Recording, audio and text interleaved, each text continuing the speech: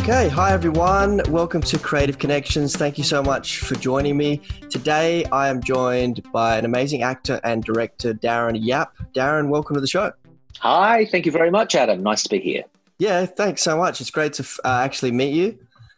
Well, I've heard about you through my mate Valerie, so she's a good egg. So yeah, great to chat. And so, yeah, as I said, you're an actor and a director. How did theatre and performance become a part of your life? Well, it's kind of a complicated thing because to be honest with you, I started as an actor, but I only went back to acting last year. So I basically stopped for 20 years ago, Adam. And then moved into directing. But to answer your question, I always wanted to act, and because I guess, which sounds such a nerdy thing to say, but I went to Newington College in Sydney, and it was a private boys' school, and it was really about football. It wasn't really about drama. But I did the drama classes and the school musicals, and I really got a thing about that and a bug to enjoy that. And I was very lucky to be the youngest of kids, so I ended up just going, "Hey, Mum and Dad, I want to be an actor." And you have to understand, Adam, in the 80s, and being Chinese, that was a weird thing to do. And I had a lot of people going, "As my careers master, that's probably not going to work because you're Chinese." But I was determined. So I acted for about 10 to 12 years, and then I had some pretty bad stage fright, to be honest, and then I moved into directing. Yeah, right. So that the stage fright was part of the motivation to going into directing? It certainly did. The bottom line is the stage fright. I think it was 1996. I was doing Miss Saigon. I was performing in that, but I had such a kind of fright from doing it. I kind of got over myself and recovered, if you can. But to be honest, Adam, I had not any other skills, so I really didn't know what else to do. I'd been so lucky to go from high school to Theatre and Nepean, where I trained, into my first acting work. So all of a sudden I'm, 26, 27 going, I have no other skill. So I basically hooked myself up with a gig. I think I assisted Robyn Nevin at the STC, and that was great. And I did a few things with her, and I really enjoyed the directing bit. And then as you do sometimes, I just took a risk and I applied for the Night of Directors course. And so it was kind of a natural thing, I guess. But the bottom line is I don't think I had any other options, Adam, because I just didn't have any other skills. And so, Darren, did NIDA seem like that was the best option for you, just to sharpen some skills? Look, it's a really great question, and I still talk to some mates who are considering doing something like the writer's course there at NIDA, and it's changed a bit now, or the directing. The reason I did it, to be honest, was everyone knew me in those 10 to 12 years as an actor. There weren't many Asian actors at that time working professionally. And so, but everyone knew me as an actor. And I thought, if I'm going to be taken seriously as a director, I would have to be seen to be taking it seriously and taking a year off. I do remember that very clearly. And so when I did get into the course, I thought, oh God, I'm a mature age student. I really, it frightened me to be a student again, but I thought, well, people are taking it seriously, that I obviously want to be a director. So I have no regrets with that. And I think it was appealing, to be honest, Adam, that it was only a year as opposed to 3 years. So it meant I had to kind of go quickly through it to come out the other end. And as you said, last year you got back on stage, you played the Sultan in Aladdin, you toured New Zealand, Adelaide and Singapore. How did that feel to get back on stage? I was only talking to Valerie about this a few weeks ago. She came over for dinner. It's an interesting conundrum because I have no regrets doing it. It was 8 months. This is particularly to do with musicals. Not everyone as a performer likes musicals. I kind of used to want to be in them, strangely. And I have to say, at 52, having to do compulsory warm-ups on a Sunday morning, I found that very difficult. I thought the idea after directing for so long and leaving a show after opening night, and there I was again in week 5, warming up with the 20-year-olds who were just lovely. I felt very old, and I kind of went. I have so much respect for my musical theatre friends who are still doing an 8 show. Well, no one's doing it because of COVID, but 8 shows a week. So the repetition was challenging, and I have to be honest. I thought I conquered my stage fright, and it came back a few times to bite me unexpectedly. And I would, to be honest, go, oh my God, what's the next line? Which is the most terrifying thought when you're in that moment in front of 2,500 people in a Disney show. But I tell you, I remember feeling like if I know what this is like as an actor, it can only help me as a director. And I do believe that fundamentally. If I'm going to ask actors to put themselves there on the edge of a cliff, I have to know what that feels like. And sometimes it was terrifying. But I thought it was very humbling to actually remind myself of what that feels like. And so how did you manage stage fright, just for anyone else that maybe struggles with it? Were there techniques that help for you? Or look, it's a great question. And I was really confronted by the idea of having been a director for so long and an acting teacher that I had to really practice what I preached, Adam. And essentially, one of the things that happens with stage fright is that you're not actually listening anymore. And you're not listening to the other person anymore. And my great mentor, Nick Enright, always said, acting is only about the other person. And I do think that is absolutely true too. You're not thinking about what your gesture's doing or what you're... So I was watching myself so self-conscious because I was terrified, only thinking of myself. And there was this beautiful actor beside me and I'd be going, what the hell are you doing? So I had to, I went through stages where I just had to literally take the risk with your question, what you're asking, and stop thinking about myself and just look at Shubhshri, who was Jasmine, or look at Adam, who was, I just really had to just listen. And I think listening, as it's simple and it's not, but that really helped, because if I just started to listen again, I would stop feeling self-conscious, if that makes sense. But even on a really technical level, I did a lot of things like proper breathing. There's a kind of particularly breathing techniques, just to slow down scientifically the adrenaline, the heart rate. I'm doing it right now. I thought that was really helpful. Downstage left, I would absolutely, breathe in for 8 and out for 4. And it really did help, because what happens with stage fright, your heart rate is so fast. And again, you're not thinking outside yourself. So that's why it feels so terrifying. And so I did a lot of that when everything started to feel quite muddled. I just breathe and I would listen. And as you mentioned before, working as a director and actor, or working as an actor and then moving into directing, that can have certain benefits in directing actors. What are some of those other benefits that you've noticed just in being able to connect with actors? Yeah, I don't even know in all these years that, and I've been directing now probably since 99 to 2020 before COVID. But what I do think people say of my style is that I do really love and am challenged by the mind of an actor, because I know I was a neurotic actor. I mean that with, I'm talking about myself. So when I'm dealing with actors, depending what the piece is about and what their challenges are, I really often, I enjoy the kind of challenge of going, what is the issue about? So I love to spend the time not trying to bullshit the actor, but to really try to understand what often the problem is. And often it's the ego, which we all have. And if I can tap into the ego and try to put it over to the left or to the right, I find with my style of directing, it does help the actor. And I often have used my stories as an actor and what I've gone through with the actors I'm working with. And I think that's really helped them, because what I'm saying to them, Adam, is I get it. I completely get what you're experiencing. And they, I guess, Adam, can't go, well, you wouldn't know what it's like, because I do know what it's like. And so I've always used as my currency the sense of what it takes and the cost of being an actor. And I've often, if the actor's feeling challenged or can't kind of grasp the character, or is not dealing with it, I'd really try to kind of unpick that and be quite one-to-one with them.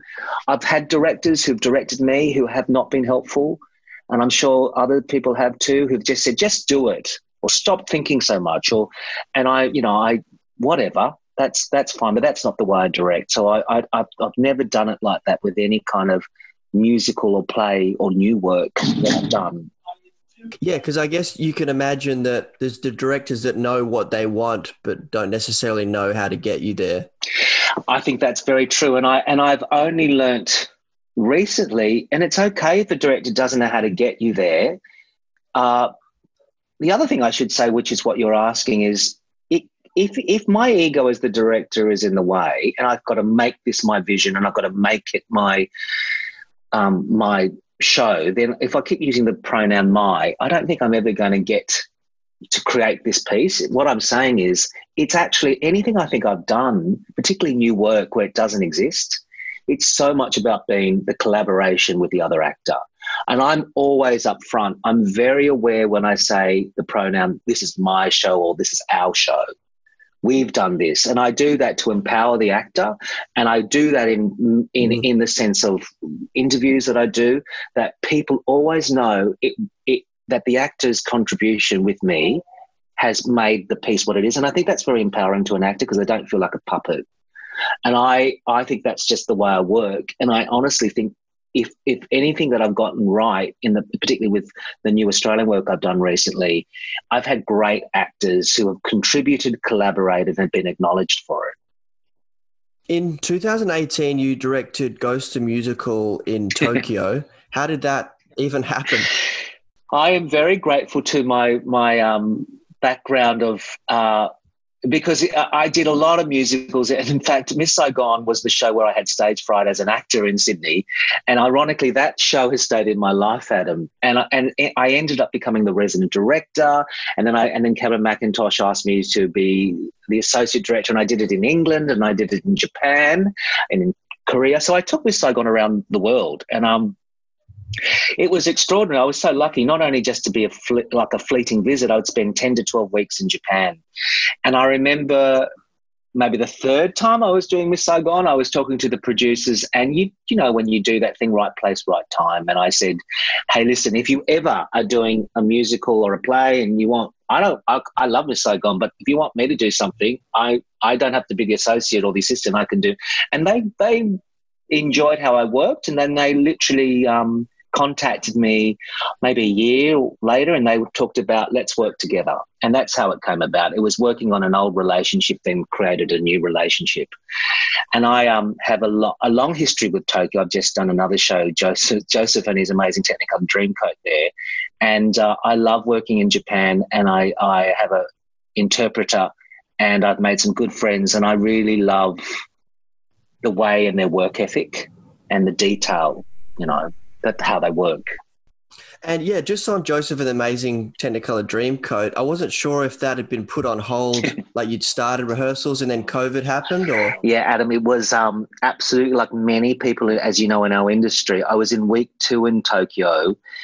It was only starting to happen when I flew over, but unfortunately the Olympics was still happening and in Tokyo. So there was a bit of denial going on, I have to say. And so they kind of had a few cases of COVID positives, but they were going, we're fine. And even though my friends and my interpreter going, there are like 3 million people going through Shibuya Station, how can they think it's okay? So there was this weird time where I was rehearsing, and they would, of course, wear masks, because they do in Japan and Korea. They're brilliant at that with hygiene. So there was a part of me going, it's okay, but it's not. And then ScoMo kind of went, we're going to level 4 in Australia, and Qantas is going to close down. And I had my family, I had my partner Max go, you need to come home. And I went, I can't come home. I can't. So there was this kind of slight denial of me. I was in the middle of work. I was loving my Japanese friends, but realising Australia was falling apart as far as COVID. So I literally, unfortunately, I've never broken a contract where, thankfully, my agent had to do it, but they understood. They went, okay, if you don't feel safe, then you should go home. So I came home, And I had frantically finished staging the whole show, knowing that I probably was going to come home. And they kept wanting me to work on it. So I essentially just kept working via Zoom and Skype and would watch runs and give notes. And then sadly, it was so terrible. We got up to the day of tech. So that's like 4 weeks rehearsal or 5. And then they cancelled Joseph and every other musical in Japan. And so it was devastating because for 2 reasons. All that work to get up to a tech, not even in the middle of rehearsals, and it got cancelled. But also there's no unions over there, Adam. And so performers, they don't get paid until the show operates and opens. And because of no union, what's terrible is, and some producers are getting better at it, they don't necessarily get compensated. And that's a kind of, I feel we all as in the West should feel very privileged that we have a union or we have rights and we have a contract. But in Japan particularly, actors don't have any sense of contract or union. So there are some people who've never got paid for those 5 weeks. In the performing arts, I mean, it can be quite unpredictable, as I'm sure you've experienced. And not everything is a critical success, or shows get cancelled, or all kinds of things happen. How have you managed to deal with both criticism and praise? Oh, gee, that's a good question. I'm not good at it, to be honest. You'd think I'd get better. It's fine, as you just said, praise. It's fine when the work is being received well. I feel fabulous and I can fly, and I'm really glad when it all goes well. When I'm criticised as far as, you say the thing, you should never read reviews, and it's actually true. But if I have read a review and it hasn't favoured what I've directed, it really does bother me, because either I go into ego mode again, and then I have to kind of work out and say, as an adult, that's their opinion and that's their taste and they're entitled to it. Or I can just be accepting that not everyone's going to like it, I guess. And so I don't know if that's answering your question, but Sunbeam, Jesus Wants Me for a Sunbeam, which I did with Valerie, was a great example of that. I know the piece was very controversial. I think it was received very well, but a lot of people didn't like it.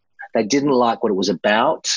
I don't think they liked some of the direction. It wasn't just what it was about. And I found that very tough because it was a real passion project. And I guess when the stakes are high as far as when you believe in something, it can be harder when it's not received as well as you think. But that's why you're asking a good question. I've just had to person it up. I've had to kind of go, it actually doesn't matter. The fact that, I know this sounds a bit Disney, but I do think this is true. It took me about 10 years to get Sunbeam to happen. The fact that it had 2 seasons, the fact that I could get to work with some great actors, including Valerie, that's enough. And it really is. But I'm thrilled that it affected people so much that they got angry or they cried or they were moved by the idea of euthanasia and about faith and about parents' unconditional love. I love that people were affected by it. And I think if I can only just get that ego out of the way, and when someone doesn't like what I've done, I think that will make me a stronger person. And I have to keep working on it, to be honest, Adam. If I was going to bullshit you, I'd go, I really don't get affected by it. But I am affected by it. And I just got to kind of learn that I don't like it. The truth is, Adam, you don't like everything you see, and I don't necessarily like everything I see. So why in my strange mind do I think everyone has to like what I see? Well, and it becomes so personal, doesn't it? Because you really invest who you are in the project. You invest so much.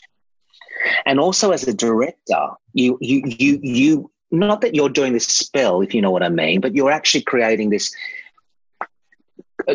contract between the actor and the creative team, and you're making everyone go with you. So if you're doing so much of that energy and someone goes, nah, don't like it, it's really, as a leader or the captain, you feel, oh, shit, that's quite difficult. And unless you've been in that position when you're responsible for all those people, if something hasn't gone well, that's a great learning lesson to go in and go, you know what, we did the best we could do. But it does take a lot. And as you said, you ended up doing 2 seasons. Was that more or less challenging going into the second run? You know, after you've getting critical feedback. Yeah, it's a really interesting one, that one, because I think a lot of people will say when you've done something and it's been received well, the expectation when it comes back again is that you have to do it better. So that's a problem again, because you go, I have to, and then you go, oh my goodness, it's Belvoir Street or whatever you're thinking. So because it did so well in Parramatta and was kind of a huge hit, and it only was on for a week. So the fact that we had 4 or 5 weeks at Belvoir was wonderful, but there was a lot of expectation to do it. And I think in a lot of ways from the next version we did, there were really great things that we got right. I think the thing that it unfortunately couldn't capture was the intimacy. I think the intimacy, the black box feel of the National Theatre Parramatta version in the Lennox Theatre was so like a little voyeuristic experience, Adam.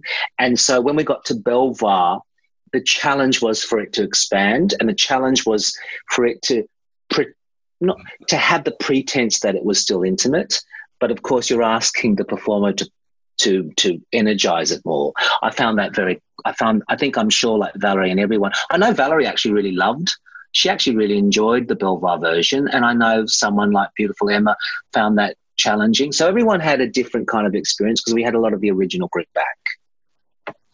And Darren, I was wondering, in terms of early in your career, did you have some kind of plan, like a 5-year plan or a 10-year plan? You know, you hear some people are really structured in, this is where I'm going. You need a plan, otherwise it's not going to work. How did that unfold for you? I think the best thing about a plan, I didn't really have a plan. I knew, for instance, when I was getting pigeonholed, oh, well, he just assists or does musicals. Like, it's terrible how our industry does categorize you. I knew I was very conscious that I had to change that perspective.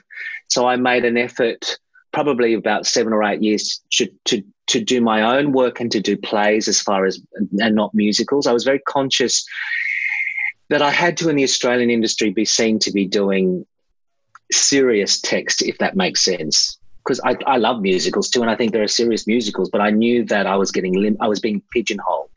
But besides having a strategy, I think the best advice I got was probably from my partner, Max Lambert, 28 years ago. And he said, Darren, you need to do everything. If you choose to, I only do Chekhov, if I only do musicals, your career and your shelf life is very limited. And I think that was a great eye-opener for me, because I think now when I look back at when I came out of NIDA in 1998 to now, I've done big events, and I'm not showing off. It's just that I've tried to do lots of different things to answer your question, Adam, and that was possibly my plan. I do events, I do concerts, I do musicals, I do plays, I do new work, So I've tried to work with and gotten to know a lot of producers who see me in different ways, and I'm absolutely fine about doing commercial theatre to a small new work at National Theatre Parramatta, or go over to Japan, because the truth is, how am I going to make a living if I'm only going to, and maybe that's what your question is, if I only wanted to do new work, I wouldn't have got to 52 in this industry. And as you mentioned earlier, you know, coming up in the 80s as a Chinese actor, you said there wasn't, you know, that was a bit unusual. There have been some instances. Probably the most recent one I can think of was when Handa did West Side Story. There was a bit of a kick up about race casting and, you know, getting the right people. Has that been an issue for you? Is that something you've observed throughout your career? It's such a treading on eggshell thing. It's such a contentious question too now, Adam, as you know. I've been watching Netflix now pull off Chris Lilly and Gone with the Wind, and I feel very concerned and troubled by us seemingly to erase history. And from an artistic point of view, the idea of freedom of expression and the idea of parody and irony, which is what the arts do. I think I'm answering what you're asking. And so I am even more saddened. Because when I started out as an actor, I would go, oh, I don't see myself on the television. That was one thing, and that slowly as you know, started to change. And you started to. I mean, I started as an actor, putting on Chinese accents and playing illegal immigrants and refugees and microbiologists. I did it all for 10 years, which is one of the reasons I stopped or had stage fright. I was just sick of not being an Australian, which I am. But what's happened now, and then I moved into directing to be able to do Jesus Wants Me for a Sunbeam, which is a story about a white middle-class family. And I remember sometimes I got flack because they'd go, well, why aren't you casting an Indian doctor? And I'd go, but it's not an Indian doctor, and it's not in the novella, and that's not what Stevie and I think the piece is about. It's particularly about a white middle-class family in suburbia in Adelaide. I'm not being racist. That's what it's about. But some people went, but you're an Asian director. You should be. And I was like, oh, for God's sake, can we just calm down? The fact that I'm an Asian director is enough, you know? So I go through that phase.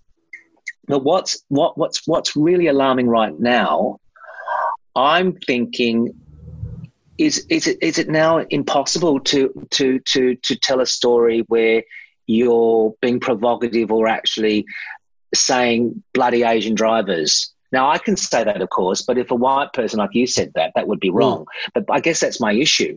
Why can't you say that if it's done in the right intention and it's saying something politically? We've gotten to the point where I can't even cast you to do that, possibly, or I couldn't get you to put eyeliner on to look Asian because it will be perceived as being disrespectful, blah, blah, blah, blah, blah. That's the bit where I'm now cranky. I'm very cranky about where we've come. We have become so politically correct, so dangerously politically correct. And I understand why there's so much, I've heard the conversation, we have to swing the pendulum that far so it can get back to, but I've heard that conversation now, Adam, for at least 5 years. So, you can see I'm a bit worked up because I don't know what the answer is to it. And maybe as an Asian Australian director, I have to try to work out how I cast something or what I'm trying to say. But I'm worried about we are now censoring pieces of work that have existed for a long time for a reason. What do we do next? Do we get rid of the Holocaust?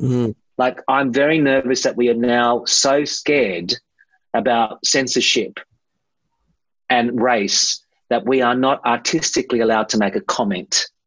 Now, I know I'm slightly skating on thin ice, but you know what I'm saying. Yeah, absolutely. And I think I don't know what the outcome will be. But this question you're asking me right now on the 13th of June is quite volatile, I think. I'm actually working with a Chinese musician and an Indian dancer, and we all want to just do something where we're not bashing people over the head, and we all want to send each other up. And we kind of said it should be like a samosa with spring roll stuffing. Like, we want to play I want to play an Indian, he wants to play a Chinese. We want to just kind of funk it around. But I think maybe if we can do that, maybe people will calm down a bit, that we can make fun of ourselves. I think maybe that's the first step, and make people laugh. I think anger and being angry and screaming at people is not the answer. I don't know. I know that's one way of expressing the rage that we feel, but I think there's other clever, smarter ways of doing it. When the COVID thing happened and I saw a Caucasian lady hit this Asian student, I was so angry. I completely was enraged by the ignorance of this girl. But if I then started to go, I need to fight back with that kind of anger and heat, I don't know if that's an answer. I hope I'm making sense. So there's got to be other ways than retaliation. Yeah, and I think, you've kind of, with theatre, there's that risk of just going for shock, the spectacle. You can lose that subtlety of the performance. But and when you think about it, because I look at actors going, well, who's the best person to make this happen? And you've also got to think, yes, it's an actor's job to be someone else. That's right. Essentially. That's right. So it's finding that balance between, I guess, how far that goes. But for an actor, it's completely normal to be like, okay, well, I've got to, for a start, I'm playing a British, whatever, coal miner or something. Where does it end? Can you not now do accents? Can you not, you know. That's right. That's right. It's exactly, you're absolutely right. And sort of wrapping up a bit, I know that was a big topic. Just in terms of, sorry, yeah, that was a huge topic. Yeah, I put that in there. I just thought, oh well, I wonder if I should just see, what your answer is to that. No, it's good. It's good, Adam. I'm feeling it quite. I'm enraged by it and conflicted by it right now. And I don't have a right or wrong answer. I'm just very confused about it as a theatre maker in Australia. Yeah, and I think we should be at least talking about it to figure out where we stand. Yeah. And so, I was just wanting to see how you view live performance now and what role that can have in the future. I mean, because people have been quite dismissive about it, particularly in Australia where the focus is very much on sport. Yeah. How do we can move forward and what role can performance play? Someone said the other day that surely people are getting sick of just watching the telly or just, they want to go and be entertained. In fact, a couple of weeks ago, Max and his friend Natalie did a COVID cabaret on the driveway for the neighbours, and the neighbours, some of them I've lived here forever, came and thanked us and socially distancing, but they were craving for entertainment or just and we were craving to give something. I just turned the pages for Max and Natalie sang her heart out, but it was so lovely just to do something. I have to believe that through plagues and depression like theatre, there'll be a point where people will want to come back and go out and see it. I understand why people are nervous. And maybe, there's a version where smaller theatre will be easier to get up, where somewhere at the Eternity Theatre or, the Hayes Theatre, there might be only 60 people in a 110-seat theatre. But, hey, that's okay if it's going to start to get people back, if we have to follow the laws, because I do think people are craving to feel and to smell and be part of that story. And your question's so intelligent and great because Zoom can't replace live theatre. And as much as I started when it happened with this COVID, I was kind of enjoying the idea of it and watching readings and all of that, which I think is fantastic, and live streaming or national theatre broadcasts. It isn't the real theatre experience. And it's not that I'm being pretentious. It's just not, because you can't watch Streetcar Named Desire as a streamed thing and go, that would have been what it was like sitting watching Gillian Ann. It's not the same. So I have to believe that the human instinct, those who do want to see theatre will want to come out, but I do think smaller theatre will happen sooner than bigger theatre. I'm very scared and confused about how there is so much unemployment, and so therefore how can people afford to go and see the big shows too, which I work into. Commercial theatre is probably a very risky area of the Frozens and the Hamiltons. It must be very brave of Disney and Michael Castle to they should go back, and that's what they're aiming towards. But if I was Auntie Mavis from Campbelltown and can I afford to go and see Frozen? That's my question. And also because I'm elderly. So all those questions I don't have the answer to, but I have to believe it will, because Australia is safe, understandably, in New Zealand. I think New Zealand's going back to normal at stage one.